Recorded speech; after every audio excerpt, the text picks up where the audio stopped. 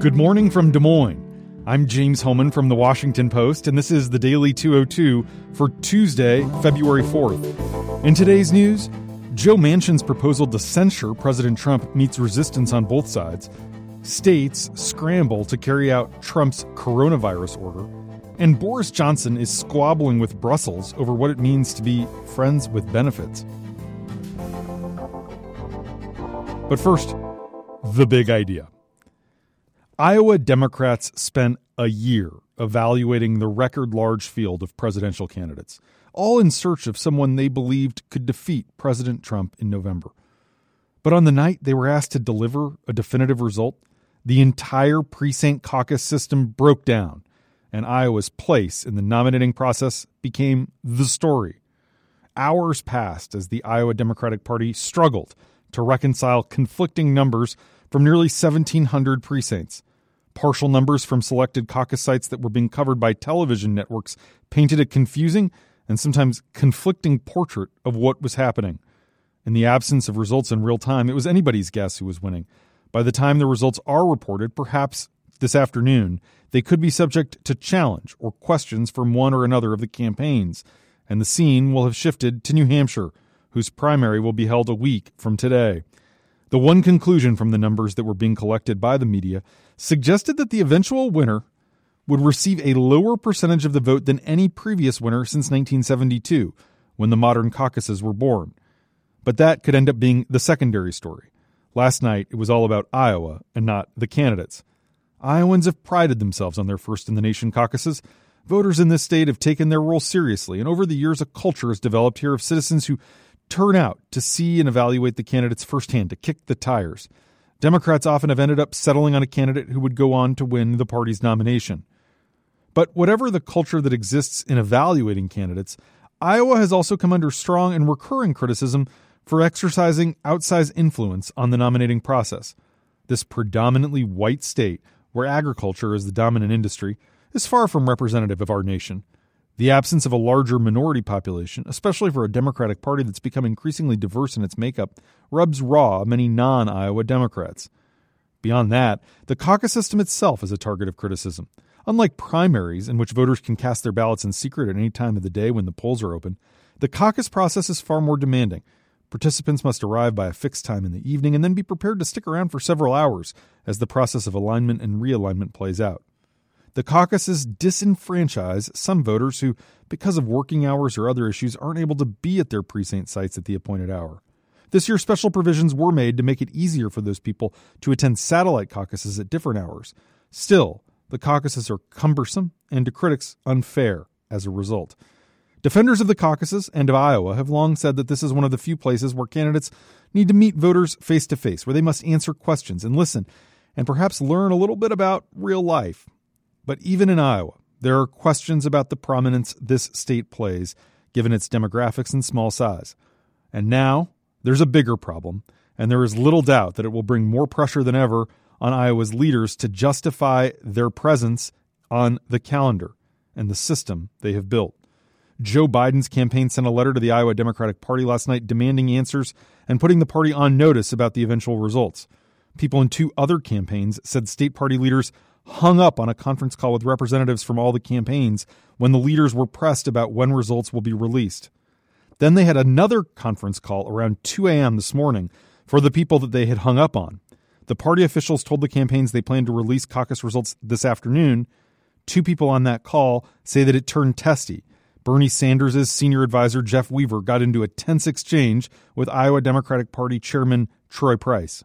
Mandy McClure, a spokeswoman for the Democratic Party, says they found inconsistencies in the reporting of results. In addition to the tech systems being used to tabulate, they're using photos of a paper to validate that all the results match and ensure that they have confidence before they put any numbers out. If Monday's problems were an isolated example, that would be one thing. But my colleague Dan Balls, who's been covering the Iowa caucuses for the Post since 1976, knows that this is the third time in as many caucus nights when Iowa has struggled to get it right. 8 years ago, Mitt Romney was declared the narrow victor over Rick Santorum on the night of the Republican caucuses, but the absence of full results on caucus night left the outcome unresolved. Then weeks later, Santorum was declared the real winner, but it was too late to give his campaign the boost he needed. 4 years ago, Hillary Clinton and Sanders battled throughout a long night of counting. Clinton's campaign claimed victory without knowing for certain that she had won. In the end, her margin was less than half a percentage point. And the Sanders campaign, even now, does not believe that he actually lost. In the absence of results yesterday, cable television provided reports from individual caucus sites. What the television audience saw was not particularly reassuring, especially to those who have been skeptical of or simply don't understand how caucuses work. Iowans gather in their precincts, they break into groups to show support for an individual candidate, and then they're counted. When that count is completed, candidates who don't meet a threshold of 15% support are declared not viable. Supporters of non-viable candidates are then free to move to support another candidate. It sounds complicated, and it looked even more complicated on television. The absence of results created an odd ending to the evening, a series of speeches by the candidates all claiming in one way or another success or victory, especially Pete Buttigieg and Sanders. Every single candidate promised to take the fight on to New Hampshire. And that's the big idea. Here are 3 other headlines that should be on your radar. Number 1, House managers and the president's defenders offered their closing arguments at the Senate impeachment trial, where the senators have largely made up their mind. Democrats have nowhere near the 2/3 that they need to remove Trump from office, and the only remaining drama centers on a few possible swing votes from each party. In a floor speech, Joe Manchin, the Democrat from West Virginia, declined to reveal his decision, but he asked his colleagues to consider censuring Trump, a less severe rebuke than removal from office that few senators are willing to pursue. Doug Jones, the Democrat from Alabama who beat Roy Moore, said he remains undecided about how he'll vote on conviction. Lisa Murkowski, the Republican from Alaska, condemned the House's probe while also calling Trump's behavior shameful and wrong. But then she said she won't vote to convict him. Both the House managers and Trump's legal team crafted their remarks with a view toward the campaign trail, as voters will decide the future of his presidency. Trump lawyer Pat Cipollone emphasized that the Iowa caucuses were going on last night as he delivered his closing speech, and he said voters should get to decide the president's fate. Lead House manager Adam Schiff argued that Trump lacks the character to comport himself properly as president, describing his behavior as far more destructive than anything Richard Nixon or Bill Clinton ever did to trigger their impeachment proceedings. At least 10 Republicans have now echoed Lamar Alexander, the retiring Tennessee Republican's belief that Trump's conduct was inappropriate. These comments have contributed to speculation that Congress could pursue censure, as Manchin proposed, but multiple senators in both parties flatly dismissed the idea yesterday after Manchin floated it on the floor. Asked to gauge the appetite for censure among Republicans, Mike Braun, a Republican from Indiana, replied immediately, quote, 0. The vast majority of Republicans, he explained, believe Trump did nothing wrong and has been subjected to a partisan investigation. Several Democrats also say they're uninterested in the idea, calling it a punishment well short of what Trump's conduct deserves. John Tester, a moderate Democrat from Montana, said what Trump did was impeachable and giving him a slap on the wrist won't do any good. Tonight, Trump will deliver his State of the Union, seizing the dais on the cusp of his Senate acquittal to make the case for a second term. White House officials are saying it's going to be sounding the starting gun for the race to re-election. The official theme of the speech will be the Great American Comeback. Trump plans to present a vision of, as one aide put it, relentless optimism, and to summon lawmakers from both parties to work together on economic policies and other issues.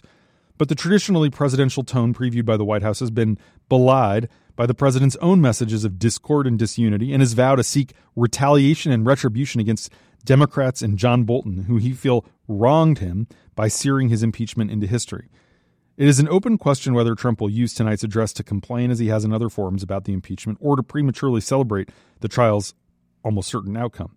Some Republican lawmakers have urged the president not to do so, in part because the Senate's not expected to formally conclude its trial until Wednesday.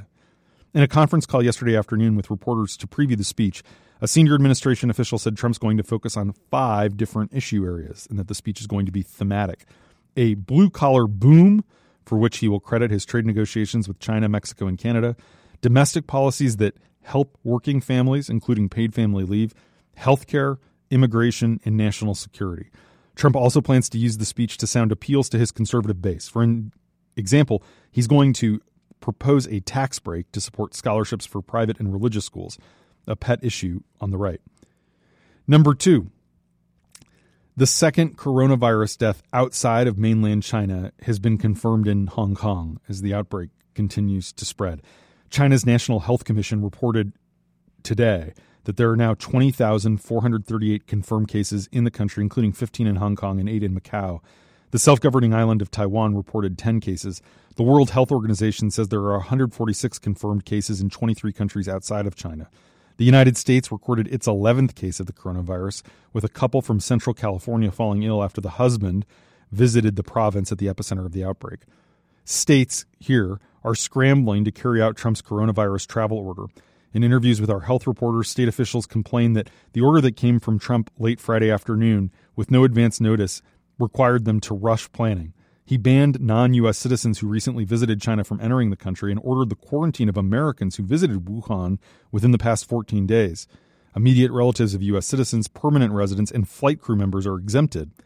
But Hawaii Lieutenant Governor Josh Green says the way this was rolled out has made things harder. This isn't the kind of thing you want to do on the fly, he says, because it just creates chaos. And there was a lack of answers when they tried to follow up with the feds.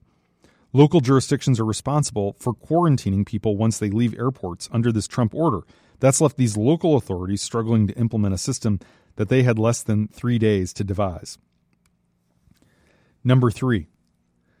With Britain's exit from the European Union now official, at long last, the two partners yesterday began to squabble over their future relationship.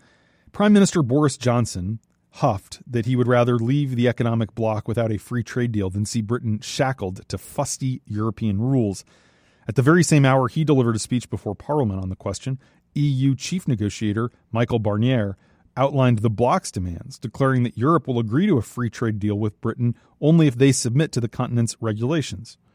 And so began an 11-month transition period, when all of this may or may not be sorted out.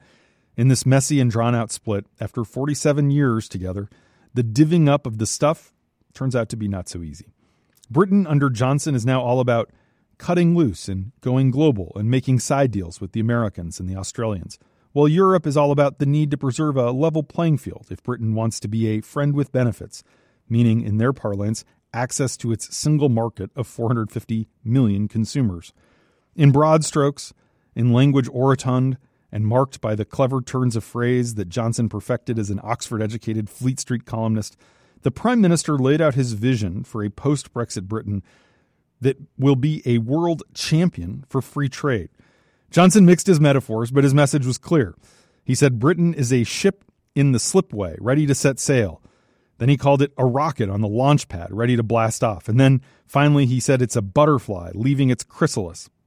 Johnson said the kingdom is reemerging after decades of hibernation to be the lead campaigner for global free trade. And frankly, he said it's not a moment too soon, because the argument for open markets is no longer being made by the Americans. The Prime Minister took a swipe at Trump, his friend, warning during his speech that trade wars and tariff barriers are in vogue from Brussels to Beijing and Washington. And he says that's a very bad thing for the world. And that's the Daily 202 for Tuesday, February 4th. Thanks for listening. I'm James Hohmann. I'll talk to you tomorrow.